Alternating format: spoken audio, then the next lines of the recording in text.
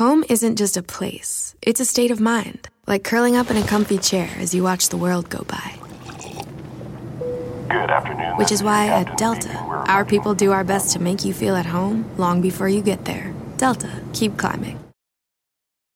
Life is a highway, and on it there will be many chicken sandwiches. But there's only one McCrispy. So go ahead and hit the turn signal if you know about this juicy gem of a detour.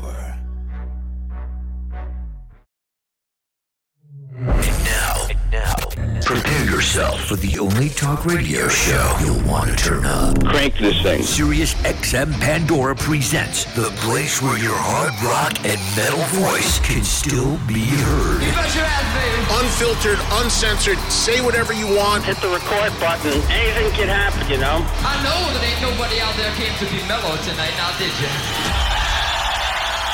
I say there ain't nobody. I say there ain't nobody not out there that even wants to be a little bit mellow, now is there? Anybody wants to get mellow, you can turn around and get the fuck out of here, alright? This is the Trunk Nation podcast with host Eddie Trunk. Hey everybody, it's Eddie Trunk, and welcome to another episode of the Eddie Trunk Podcast, which is new every Thursday. Be sure to subscribe so you never miss an episode. Thank you for checking it out. And remember, as I remind you each and every podcast, every interview you hear on the Eddie Trunk Podcast originated on my Sirius XM radio show, which is called Trunk Nation, and can be heard live Monday through Friday, 3 to 5 Eastern on Faction Talk 103, or anytime on the Sirius XM app. If you live in the U.S. or Canada, which means you can get Sirius XM, and you are not listening and don't have Sirius XM, and you only listen to this podcast, you're getting just a tiny fraction of what I do on a daily basis on the radio. So hope you come on board and join me.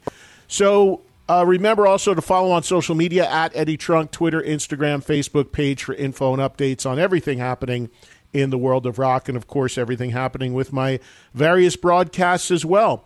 This week, we've got two podcasts for you, two guests, very different stories here. We're going to lead with Charlie Benante, who, of course, is best known as the drummer in Anthrax, still is the drummer in Anthrax, but also these days, he is the drummer in the new version of Pantera, which is currently on tour. Charlie called in to my radio show, Trunk Nation, a day or two after Pantera played their very first show ever with this lineup in Mexico. And we had a great conversation, and he gave us some great insights about how that whole show went, and we also got some Anthrax info out of him as well.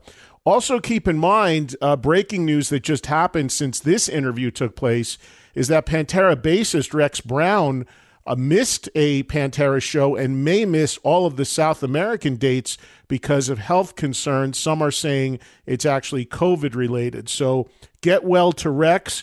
And obviously a blow early on to Pantera here to go out there now with just one original member using a sub-bass player while Rex recovers. So that is new news since this interview took place. Obviously, after we did this initial interview after the very first show, obviously, Rex was fine and played that first show. So Charlie getting us updated on what's going on with Pantera and some Anthrax stuff. And right now, Phil Anselmo or Rex Brown, Pantera's two founding members, are really not doing interviews. I know both of them very well. Rex very well. Phil, I know, but not extraordinarily well. And I hope to do stuff with them. But right now, they're not talking, which is interesting. However, Zach and Charlie are, and we've covered this from their angle extensively. And again, Charlie, nice enough to call in right after the band played their first show in Mexico. You'll hear that first. And then coming up second, I want to bring you a new artist that I am a huge fan of and really rooting for. His name is Tuck Smith. The band is called Tuck Smith and the Restless Hearts. Tuck was supposed to be the original opening act on the stadium tour when it was first announced. That unfortunately fell apart for him, as did the debut album that he made, which was shelved. So that's a tough blow for a young emerging artist to have a record deal and a major tour and lose both of them. But Tuck, who is a resilient guy and a talented guy, decided to make another record and pull himself up and release that record recently. It's a phenomenal album that you should absolutely check out if you're into straight up hard rock, dual guitar playing. It's called Ballad of a Misspent Youth. Tuck originally was in a band called Biters, which some of you may know, and now a solo artist and a phenomenal one of my favorite newer artists. So we'll give some love, and hopefully you take the time to discover the music of Tuck Smith. You'll hear his story a little bit coming up second today, but we'll lead with Charlie Benante of Anthrax on the Eddie Trunk Podcast. Charlie Benante from now Anthrax and Pantera. Man, that sounds weird to say, but does that sound weird, Yeah. Charlie? Yeah, it's kind of weird to me to put myself in that, you know, under that Anthrax and Pantera. But I don't know. From last night, from the other show, Friday night, dude, it was so awesome, and I'm still buzzing about it. You know. Well, let me ask you something. So, where are you right now? I am in Monterrey, Mexico. So you're in Mexico. So did you this Hell in Heaven festival? Did you play with both Anthrax and Pantera in the same weekend? I did. Friday I played with Pantera, and then Sunday night I played with Anthrax. I thought about that when you first got announced to be doing this, and I'm assuming, and I already know Pantera is going to be on a bunch of things next summer, that this could be a pretty great opportunity for you where you could probably do that a lot, because I know you still want to do a lot with Anthrax too. Is there going to be a lot of that on your schedule? Do you envision? From what I see now, it looks like there's a lot of Pantera dates in 23, and then with Metallica announcing the summer stadium shows that we're going to be a part of, I'll be doing that as well. But what about Anthrax? Is there going to be a lot of scenarios where you're going to do what you just did this weekend with like one day Anthrax and one day with Pantera? I mean, if Anthrax, if it works out, I'll do it, but we would never play the same day. That would kill you, I would think. I think so. That would be a lot, yeah.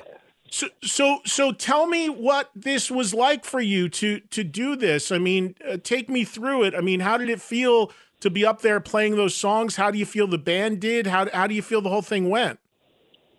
So basically we get up there and there's a big kabuki curtain in front of us, and it's the four of us just up there, and like Philip came up to the drum riser, and we just had this moment where we were just, shaking hands and just kind of, we were so excited, and then I looked to Rex, and then I looked to Zach, and the four of us just had this connection, and before I knew it, boom, we were right into playing a new level, and it was off from that point, and I was looking at the set list, and I saw the next song coming up, and I was excited about that song, and then that song would finish. I looked down, and I'm like, oh, I fucking love this song, yeah, and then it was that all night for me, just getting super hyped up about the next songs and what was coming up. So I enjoyed myself. And the one thing I spoke to those guys about like months ago, I said, man, let's just try and be in the moment and just enjoy it, And that's what we all did. We just kind of enjoyed it. Who made the set list? Did you guys all come together on that? Did Phil just pick that? I mean, where did the stuff you decided to play, at least in that first show, how was that put together? Actually, Rex, myself, and Philip, we were on a call, and we basically came up with the set list, And I remember saying to them, you guys are really close to this stuff from my point of view, like a fan. Man, these are the songs that, of course, must be played. And of course, they agreed with that. But then there was some deep cuts that we wanted to do too, and they were welcome to it. And we even talk about adding more songs to the set list, like for next year. So everybody's pretty much open. I mean, the way I kind of looked at it is let's try and hit every record. Let's try and do a song from every record at least. So that's what we're trying to do. I didn't, of course, I wasn't at the show, but I knew instantly right after you guys played, there'd be stuff all over the internet, and there was. Even, I don't know if you know this, even before you guys played, I guess some fan got into the sound check or something and shot some video from you guys pretty far away during sound check. I don't know if that was the night before or what. Did you see any of that? Yeah, I saw that. That was Thursday night when we went to do like a sound check rehearsal. And we saw all these people like from far away, and we knew they were going to be filming it, but, you know, what could you do? We tried to keep it a secret, but you know how it is. You can't. And what about there was a moment in the show, and again, not being there, I'm just stuff I heard about or read online. So you guys had a moment in the show for Vinny and Dime. Was it during Planet Caravan? Did you do that? Correct. Before Planet Caravan starts, we have this video that runs with a little piece of the song Cemetery Gate, and basically a tribute to Dime. I mean, Dime and Vinny are all over the place, you know. They're on my drum kit. You know, Zach has patches with them, but even in spirit, they are there. And before we went on, Sterling Winfield, who was very close to Don and Vinny, he basically engineered the last 3 records that Pantera did. He brought me a pair of Vinny's old gloves, and he brought me one of Daryl's old wristbands that he wore, and I immediately put the wristband on and played the show with that wristband, and I put the gloves in my pocket, so I had both of them with me that night. Charlie, what was the prep like leading up to doing this first show? Like, how much rehearsals did you do? How did you, when you finally got in the room with the other 3 guys, how quickly did it all come together? Tell me a little bit about getting it up and going. You know, when I talked to Philip back, it was like the end of December about this. That day I hung up the phone and I immediately started to just, you know, get my head into Pantera mode and just figure things out, because I knew these songs, but I didn't know how to approach playing the songs. How am I going to do this? And the one thing I wanted to do is I just wanted to play it like Vinny. I wanted, when the fans hear it, when anybody heard it, I wanted them to be able to close their eyes and, you know, I wanted it to sound like Vinny. Well, from what I heard online, you absolutely pulled that off. I mean, it's such a distinctive way that he played, and the drums are such obviously a huge part of those songs that you absolutely nailed it from what I could hear from just what I heard. After the first show, how did you feel about how you did? Did you feel that way? Were you confident in what you did? Did you finish that first show saying, well, I got to work on this, or I didn't? I mean, because us as fans, it sounds great, but I know you as musicians, most are pretty nitpicky and perfectionist about stuff. How did you feel about you personally, your first performance? I mean, I felt good about it. There was a couple of things that I'm going to, you know, just play a little differently. Not so much the parts, but I think we were all a little bit, you know, the adrenaline was going. I wanted to just pull some songs back a bit, you know, and but you know, tonight we're playing here tonight, and I think I'm going to just kind of relax a little more and just kind of settle down. I mean, it was the first show, so it was expected. You know, we're human. I'm not playing to a click track, you know. So tonight, I think I'm going to lay back a little bit more. I'm psyched about tonight because we have, you know, Judas Priest is on the bill, Merciful Fate. I'm excited to see them. Are you guys closing at these? Are you one of the headlining acts? Yeah. So you're doing what? Like, how long's the set? About 70 minutes or so? Yeah, like 75 minutes. I think we played like maybe 80 minutes the other night. And as far as what you played and what you're scheduled to play tonight, have you and the band talked about keeping this pretty much as the set for now, or do you want to change stuff in and out as you go? We're going to keep it for this run here in South America. We're going to keep it as is. but next year, I could see a song or two being dropped in place for another song. We already talked about that the other day. And what's it like for you playing with Rex? I mean, for the longest time, you played with Frank and Anthrax for decades, and you're locked in with him as a bass player. But obviously, you're locking in playing with a whole different guy. What was it like syncing up with Rex? Well, that's the thing, man. I didn't know how we would kind of come together and when we would make the connection. But I got to be honest with you, when I went down to New Orleans in September, and it was just me, Rex, and Philip. And after the first day, Rex and I were we had such a connection. And he said to me, he's like, dude, when I close my eyes, I feel like it's Vinny up there. So that made me feel so good when he said that. And Philip said the same thing too. So I was so happy about that because honestly, I mean, I really did my homework. I mean, we're talking these tiny little nuances, things that maybe people wouldn't hear, I'm putting them in there because it's important to me to deliver it just like Vinny would. And what about the kit you're playing versus what you play with Anthrax? Is it the same, or is it similar to what Vinny had, or from a gear standpoint, are you playing something the same kit you always play? Tell me about that. No, it's a totally different configuration. I'm playing more like Vinny's kit, the way Vinny played it, because I felt I wanted to play the kit like that because it gave me a bit more of a challenge, and I can't add more drums to it because I just wanted to have the two toms in the front, floor toms, so I'm just sticking totally to the way he had it. And I want to play exactly like he had it. And it sounds exactly like he had it too. So that's how I approach this. And how do you think Zach did? I mean, from what I heard, he did great, but he's in the same boat as you. He's got to channel something that somebody did that was absolutely extraordinary. I mean, obviously the common bond here is you guys were all tight and all friends, but still tackling the material as a listener, as a Pantera fan. How did you think Zach handled everything? I thought Zach was awesome.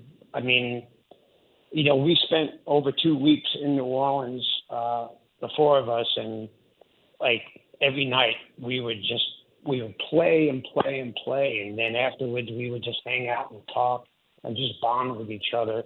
And by the time that we got to the end of the rehearsals, man, we were just kind of on fire.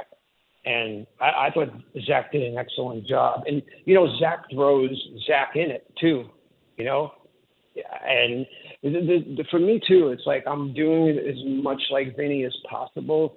And then sometimes I'll put a little bit of myself in this part, but I don't want to do something that people are going to go, oh, dude, you overplayed that part. You know what I mean? It's like I got to keep it. I got to be, respectful to the song.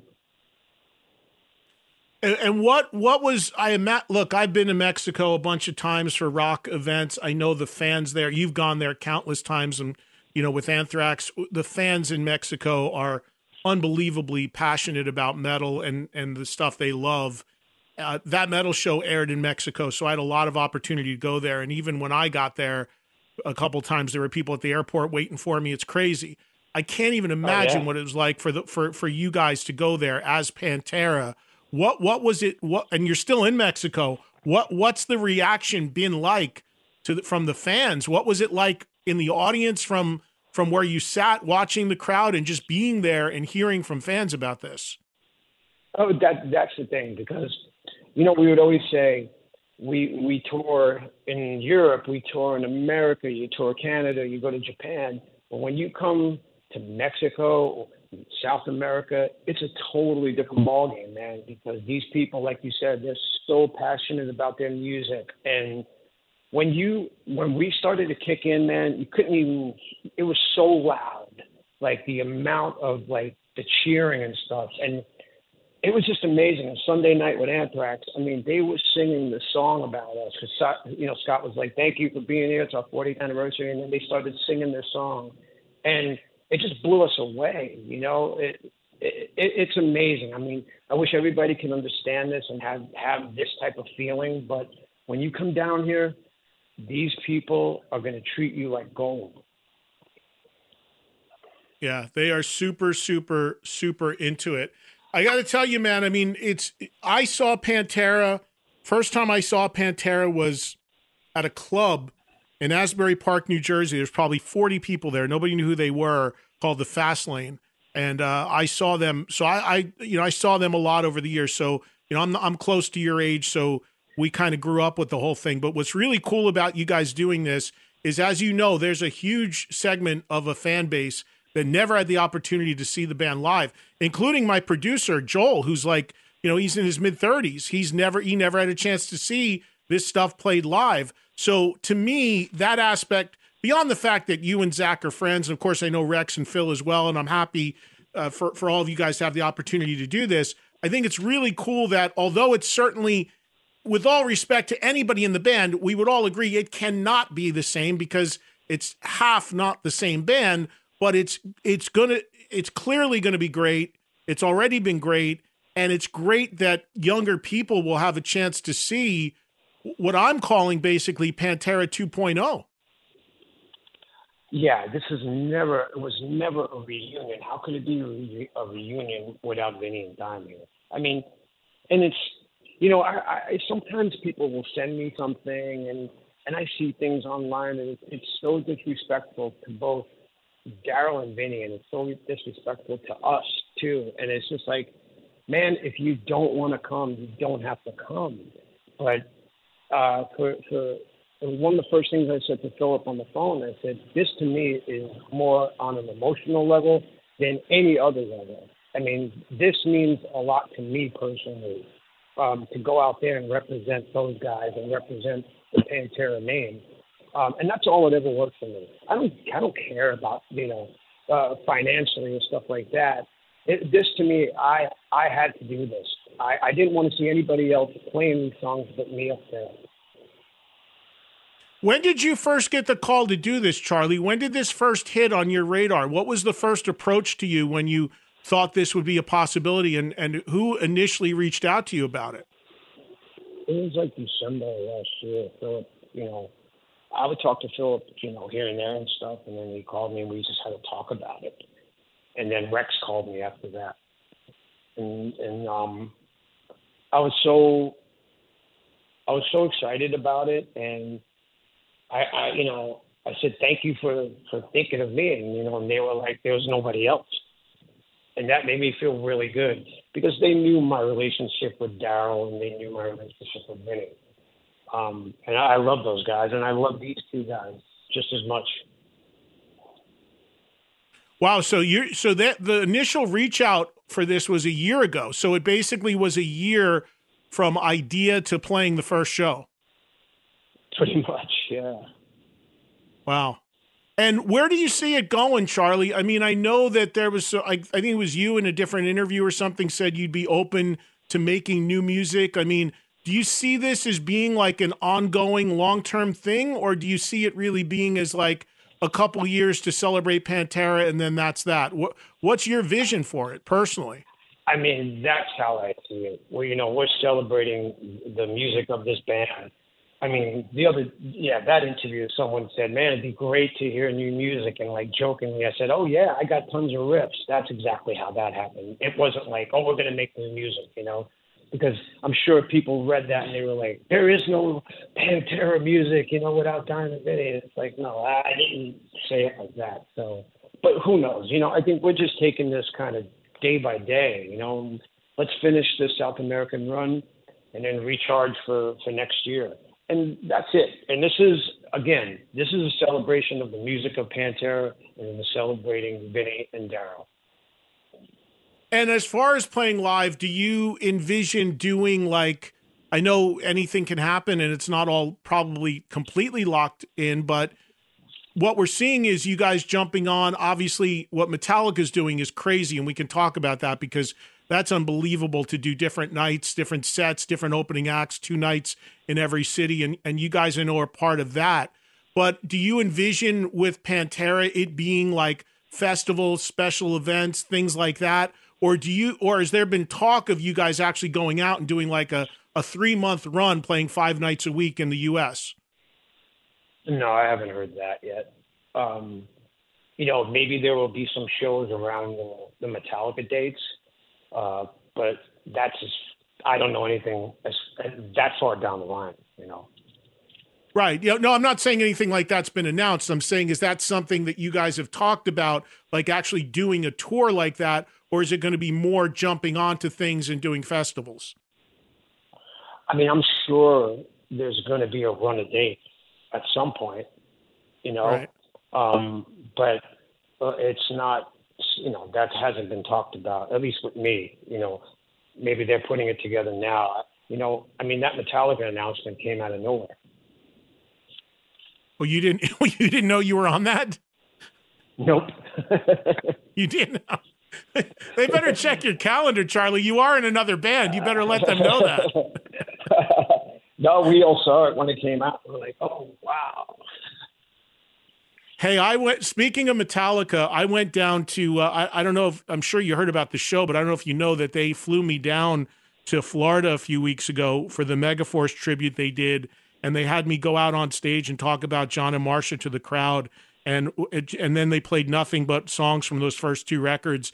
I mean, it was absolutely amazing. And it was incredible that they did something like that. Did you catch any of that? Did you hear about it? Oh yeah. I wanted to go so bad, and I couldn't go. We were away. And I was bummed out, dude. It was like one of those times when I wish I could have been somewhere, but I couldn't, And I'm glad that you were there to represent.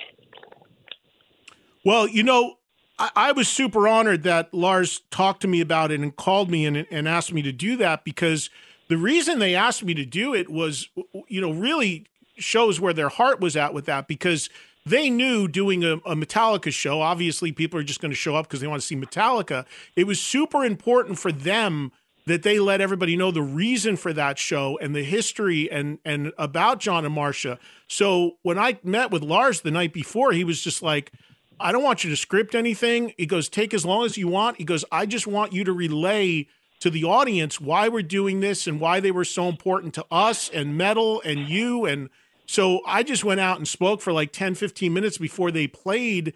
And then they came out and they had video packages. I mean, they really made it about Johnny and Marcia. It truly was a tribute to them. And sure, it was amazing hearing them play all that early material, but man, what an amazing thing for them to have done, and to the band that's really, started obviously Megaforce and everything. I thought it was a really special night. I know they shot the whole thing, and I hope it comes out at some point as well.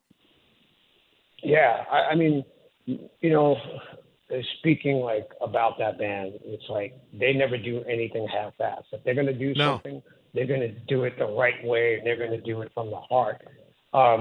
And when I talked to Ricky about it, and he said it was such a great night, and it was such an emotional night, especially for them, the kids, Yeah. And it's like, I wish I could have been there. And,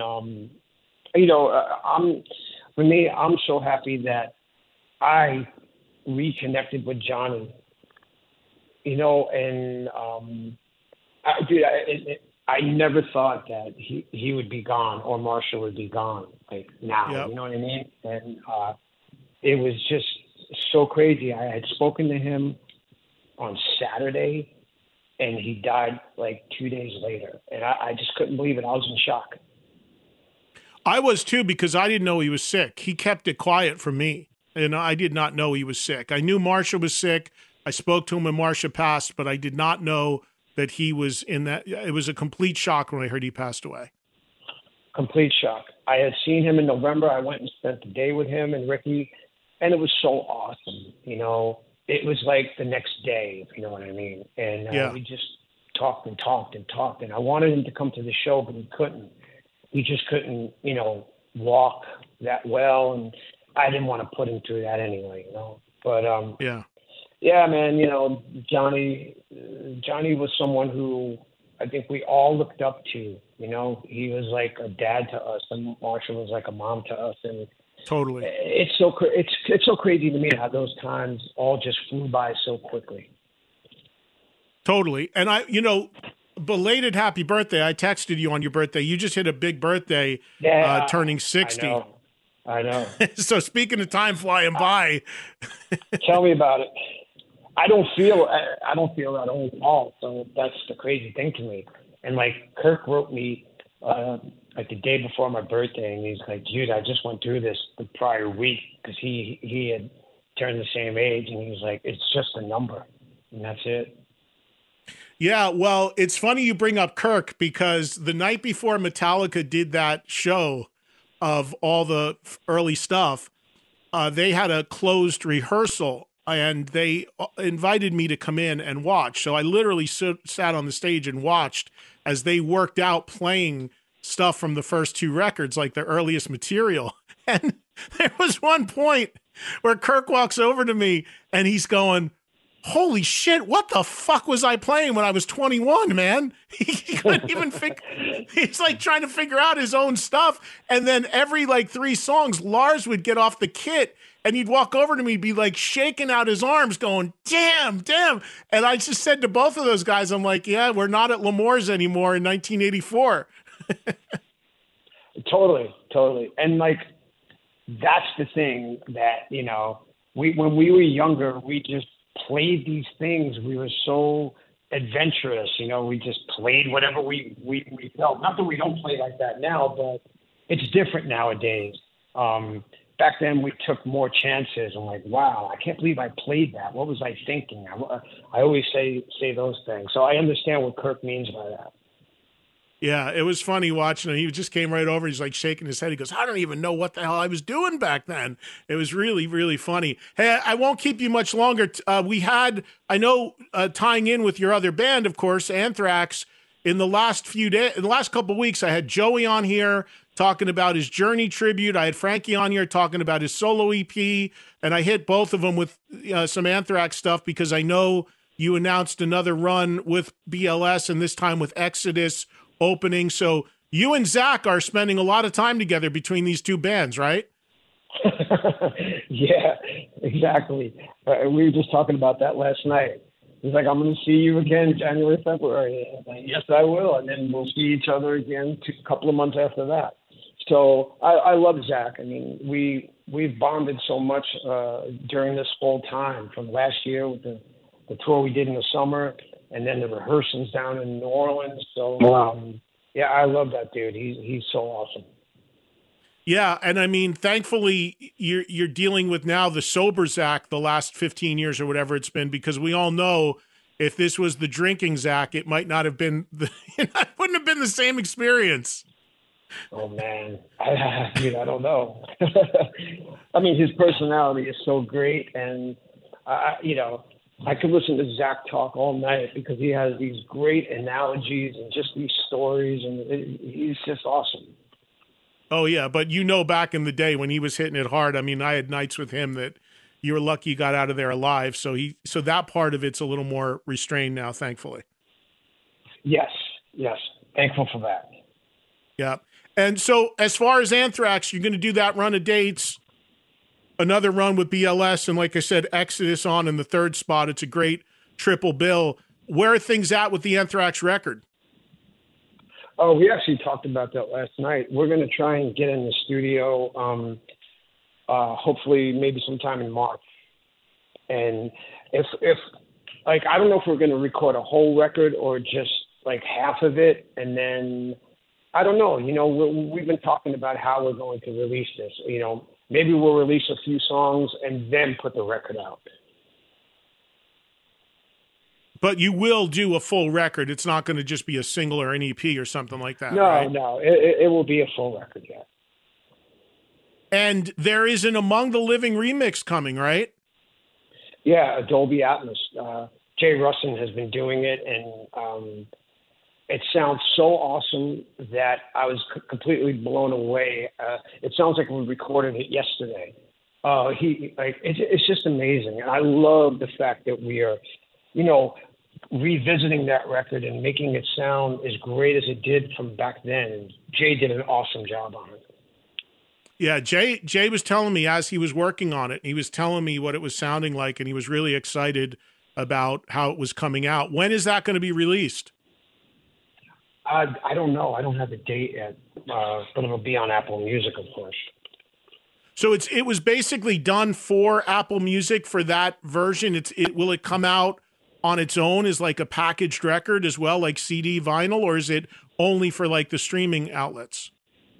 I think it's just for the streaming outlets. I mean, Universal approached us about it, so they haven't said they wanted to release it like as a actual CD or something like that. But I think it's basically for now just for the streaming services. All right. Well, listen, man, I won't hold you much longer. I appreciate you doing this, and I thank you for the time. And last question before you go. What's your favorite Pantera record? Vulgar, Display of Power. So that's the one you'll be pushing for to have the most included from the set, I would think. Well, that's the most that's in the set right now. There's like 5 songs from that record. And what is it about Vulgar you like the most? Just the material, production, playing, all of it?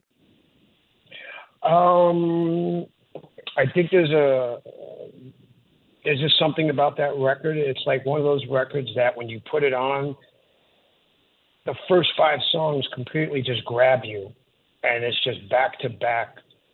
To me, it's their signature record. I love Far Beyond Driven too, but for me, Vulgar, man, from when you put it on, Mouth for War, into New Level, into Walk, into This Love, it's like, Jesus, fucking Hostile. It's just like, oh my God, they were firing off at all cylinders. It was just amazing that they wrote all those songs and they're on one record. Yeah. Well, listen, man, it'll be fun to see where this all goes and see how this keeps rolling out and comes together. And again, thanks for doing this. Travel safe. Say hi to the rest of the guys, and I'll catch up with you soon. Thanks, Ed. Love you, man, and hope to see you soon. Yeah, you too, man. Love you too. Have a good rest of the tour and the shows, and I'll talk to you soon. All right, man. Take care. Bye-bye. Thanks to Charlie. Great stuff there. Appreciate him joining us for that exclusive conversation right after Pantera played their very first show. And as I mentioned earlier, Rex Brown going through some health stuff, wishing him nothing but the best for a speedy recovery and return to the band. Next up on a double dip on this week's podcast, Tuck Smith. Tuck Smith and the Restless Hearts is the name of the band. I gave you in the open a little bit of Tuck's backstory. Here he is. Check it out. How are you, Tuck? What's up, Eddie? Super great. Could not be better. How are you, buddy? I'm good, man. It's good to get a few minutes with you. As I was saying in the lead-in to putting you on the air here, you were on last with us probably over 2 years ago. At that point, we were talking about you going out there opening the stadium tour. You had an amazing record that I absolutely loved that was done at that time that hadn't come out, and unfortunately, none of that happened. The record didn't come out, and the stadium tour didn't happen. Can you tell me and the audience what you can about why that all went down like that and what happened there? Well, obviously, I want to choose my words very, very wisely due to legal issues. So, without being too vague, the protocol for the label I was on is they didn't want to release albums unless I had a shed or stadium-sized tour. So once my record was done, it took almost a year to get on that Motley Crue tour. And once I got on that tour, everything was set up for release. And then COVID hit in March, shut everything down. So that tour was canceled that summer. I wait another year, and touring is still not around, and they say the stadium tour is going to be canceled for a second year in a row. At this point, obviously, I was getting, very discouraged, like most artists were. And that's when kind of the troubles and the turmoil with the label started, behind the scenes kind of stuff. And at this point, we didn't know if that tour was going to happen for the 3rd year in a row. And so at that point, I had to make a decision. Do I want to wait 3 years before I release any music? Because as an artist, you've got to water it, you got to feed it, or it dies. And I was like, man, I really want to release music. So I tried to compromise and say, hey guys, can we put my record deal on hold? I'll self-release some music. Is there anything I can do? Can I do another EP? Just so I'm not sitting here stagnant. And it got to the point where they offered to release me. And I took that offer. knowing that I was probably going to be dumped off the Motley Crue tour. And they kept the record, and they gave me the option to buy it back, which I couldn't afford. And I tried to shop it, and no labels wanted to really invest in a guitar rock record coming out of the pandemic. So I just said, screw it, I'm going to put my own record out. And that's kind of where the journey restarted. You know, it's interesting of you saying about your previous label, which has that record, not wanting to put a record out unless you were on a major tour. I understand that, but here's the thing, and we talked about this when you were on with me when you thought you were going to do that tour. The reality is that there were not going to be many people that would have seen you on the stadium tour if you had done it anyway, given the fact that there would have been 4 bands on after you, and you'd be going on at whatever it is, 3 o'clock and playing 20 minutes. The band that ended up getting that slot, as you know, when that tour happened, a band called Classless Act, which I had on, and I got calls from people during that tour that told me that sometimes when they were playing, the doors weren't even open yet on the stadium. And when they finally got in there was like a handful of people that even had if they wanted to get in to see them, that had the ability to do it. And they played like 20 minutes. Now, look, it's a great spot. Nobody's going to turn down that opportunity. But that marketing logic doesn't make a lot of sense to me, given that the placement you would have had and the amount of people that would have been in there, even if you would have done it. I 100% agree. And my contract that I had for that tour was actually a 15-minute set. And 15. I don't want to get into the I don't know what they got. I don't want to get into the politics too much, but I was going to have to figure out how to raise so much money to do that tour. And I basically had no choice. And look, I have nothing against features or anybody, but one of the other stipulations for that tour was I was going to have features on my songs on the debut album. And once again, if you want to do that as an artist, that's cool, but I didn't want that. And there was many stipulations attached to it. And it's a great opportunity, but I knew exactly what you said was the case. So I decided, you know what, I'm just going to risk it. And immediately I was dropped from the tour, and a couple months after my booking agents left me. So, yeah.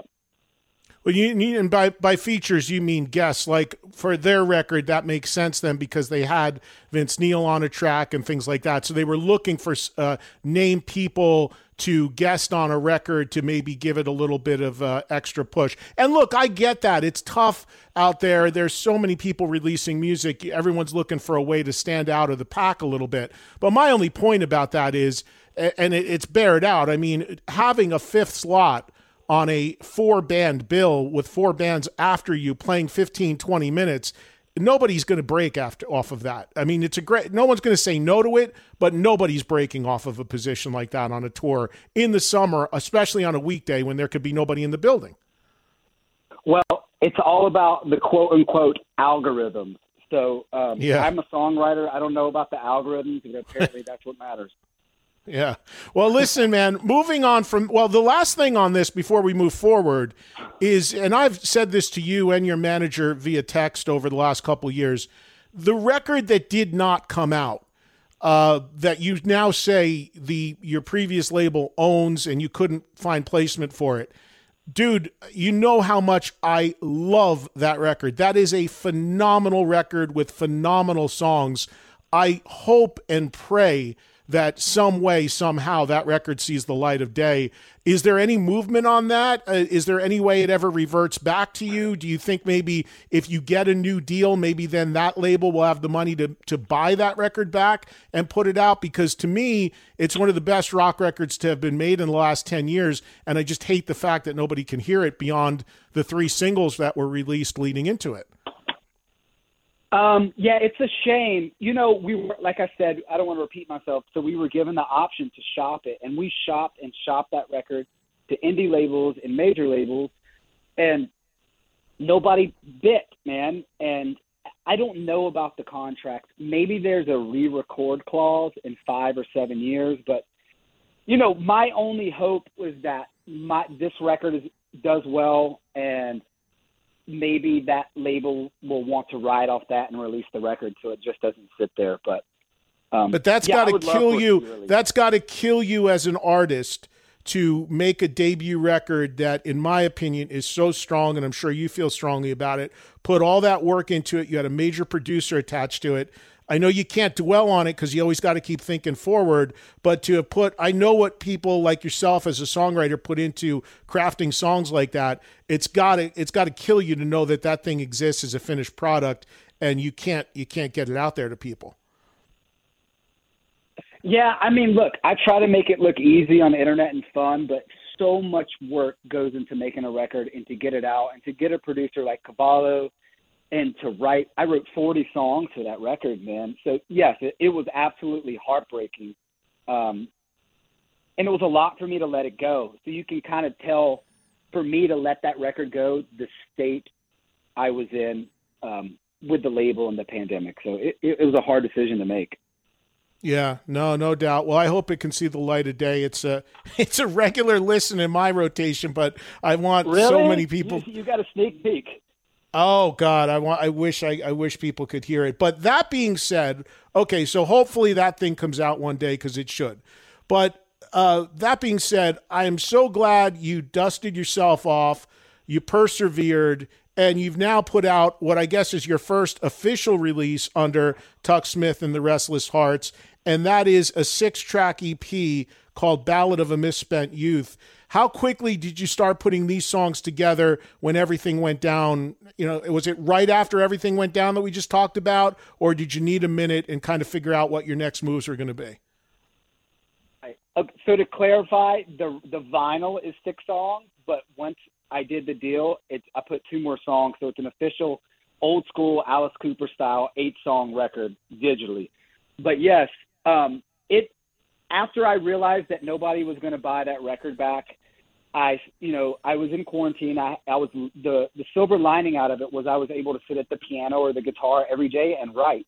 And so I wrote 2 more albums worth of songs in that because I was just so emotional about my escape to kind of sit down and write. And I wrote everything in solitude. There was no outside songwriters. There was no A&R people. There was no committee. And so it was a really kind of pure process to write this record and the other songs. And yes, my intent was I had a chip on my shoulder. I was really fired up, and I was like, well, I worked so hard on these other songs. I've got to write new songs that are just as good or as better that compete. And yeah, we went out and shopped those demos again to no luck. And luckily, John Greenberg and Marty Fredrickson, they started to imprint through Virgin, and they said they wanted to put out rock and roll records of the kind of music they loved. And that's what happened. So the EP is out. So the CD of the EP you sent me, I think, had 6 songs. You said the vinyl 6 songs, but there's an additional 2 songs that are digital only. Yeah, once I started working with this new label, MRG, they said, we love the 6 songs. Let's make it an old school full length. So they wanted me to go back into the studio, and I cut 2 more songs.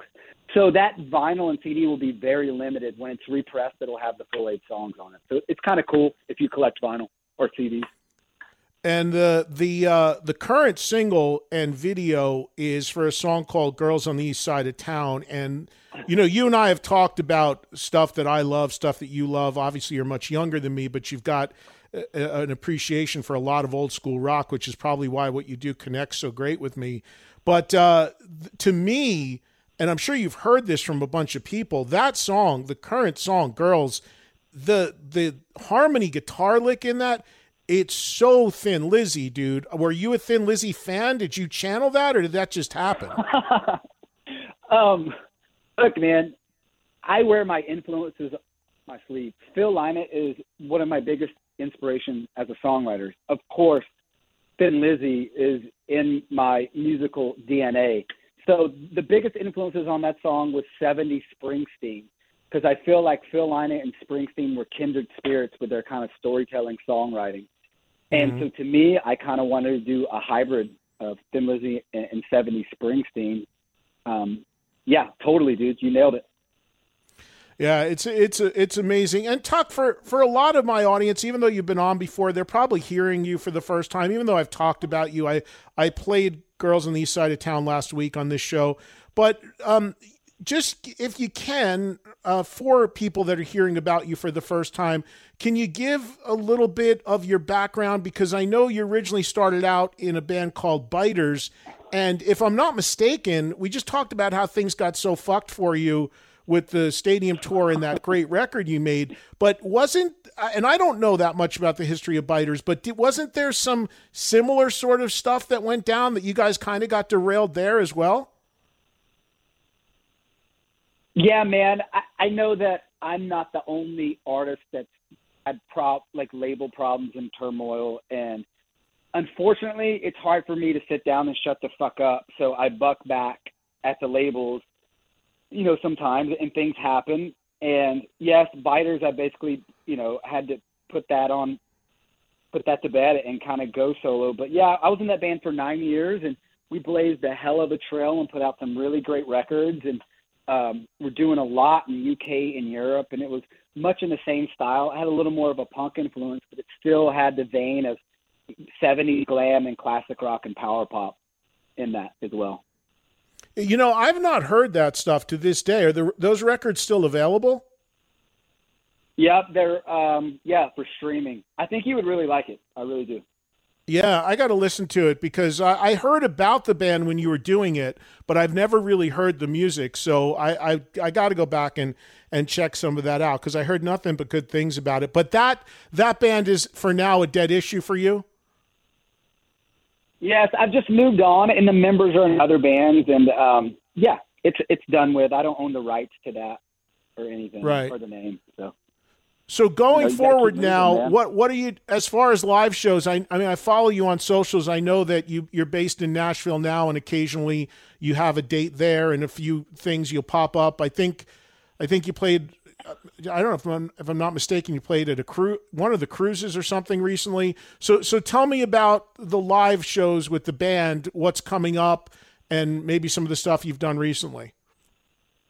Right. Yeah, we just announced a Nashville show here, and we're about to announce an Atlanta show, so some regional. But I just started working with CAA, two great agents, Jeff Rasco, Jared Martin, and I'm already starting to get some festival dates locked in for early summer, and I'm up for a lot of tours. So I'm really feeling confident that 2023 I can get back to where I was pre-pandemic, which is a beautiful thing, man. Yeah, I'm telling you, man, I got a lot of respect for you, not only because of your music and what a fan I am of it, but your perseverance. I mean, you to get knocked down a couple times, you only keep coming back stronger, and this EP is phenomenal. So congratulations. Well, now full album, as you said, 8 songs. So congratulations on that, man. I really hope you can break through because I think, I think what you're doing is killer. Thanks, buddy. Your support means a lot to me, especially for the kind of style of music I'm doing. There's only a handful of bands across the globe, and you're a big voice. So to be able to put this on your pedestal, man, it's killer. Thank you. Well, like I was telling my audience before, I mean, there's so many artists out there right now, and it's like it's really hard for fans to find the good stuff because anybody can literally put out music now in so many different ways. So I got to be real selective and cherry pick, and the only way I just get excited because I'm still a music fan and I'm a rock fan, and when I hear stuff that's great, when I started 40 years ago, that's what it was about, sharing it with people. And back then I was doing it and I'm still doing it. And that's the thing that motivates me, man. Just at the end of the day, just like you, when, being a music fan, I mean, there's nothing that fires you up more than just hearing great music, whether it's new or classic, right? 100%. I'm always looking for that feeling it gets when I get something to chill bumps. But I will say, I wish you were still an A&R guy, Eddie. That would get my record out.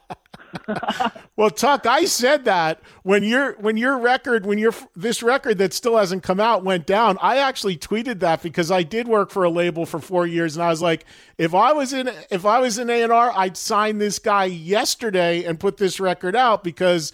Again, I mean, look, I mean, I know you, but we've never even met. I don't know you that well. It's not about anything except for how great and how much I believe in what you're doing. So if I ever do I'll give you this, if I ever do go into the label world again, which is highly unlikely, that first record's coming out and, we're putting Troubled Paradise out as a single and we're going, buddy. Trunk Records does have a good ring to it. You can see the logo. It'd be like an elephant trunk spinning around. It could be the whole thing. I like it. At 58, I'm starting a record company. That's just what I need. Let's go. Yeah, that's fun. Well, listen, man, thanks for a few minutes. Everybody check out Tuck's music. The album is out right now. Again, it's called Ballad of a Misspent Youth, and the current single is called Girls on the East Side of Town, and you can hear it streaming services. And if people want it physically, Tuck, where do they go? Right now, I'm selling it through a merch company called Merch Mountain, and it's on my website. And I signed a bunch. We got vinyl, CDs, and all that money goes back into the project to keep it going. So it's very, farm to table, I should say. So, yeah. Yeah. Yeah. And by the way, thank you for sending me those T-shirts. I will absolutely wear them and be representing for you out there as well. Thank you, brother. I appreciate you, man. Well, listen, man, hopefully I'll get to see you soon. I'm dying to see the band play live soon, and hang in there and keep chipping away. Buddy, I hate to break it to you, but I don't really play live. I just limp seek, and I play to a bunch of backing tracks. So you might not want to come see the show. Good one. I'm kidding. No, I know can't you're afford kidding. backing tracks. So you can't afford a laptop. Hey, kids, if you want to get into rock and roll, don't expect to be able to buy a laptop. That's a good one, man. Tuck, thank you so much, man. Well, love what that guy does, and I've yet to see him play live, so I hope to be able to do so soon, and I really enjoy the music he's made. I really hope somewhere down the line that album that he did that got shelved comes out, because I can tell you from having had it, it is a great record, as is the new EP. So be sure to check out what's out there from Tuck. There's some music videos. There's actually 3 songs from that first album that are on YouTube with videos and everything, because they were released prior to the record being pulled. So you can get a sense of that first record from that, and then pick up the new album, which is out now, and hopefully get a chance to see him playing out there. Some new music, newer artists to certainly keep an eye open for. Tuck Smith and the Restless Hearts. Thank you so much for listening to the podcast this week. Again, if you're in the U.S. or Canada, please come on board and join me for Sirius XM. My daily show, Trunk Nation, is heard Monday through Friday, live 3 to 5 Eastern, noon to 2 Pacific, on Channel 103. That's Faction Talk. You can also listen anytime you want on the Sirius XM app. Just put Trunk Nation in the app. And hey, the holidays are almost here. If you don't have Sirius XM, maybe a good gift for somebody to give you. Put it on your list and join me for the daily Trunk Nation as we talk rock with you every single day. Thanks to Joel Pollack for producing the podcast. Thank you for listening wherever you're doing so in the world. Have a great week, and I'll catch you next Thursday for another brand new episode.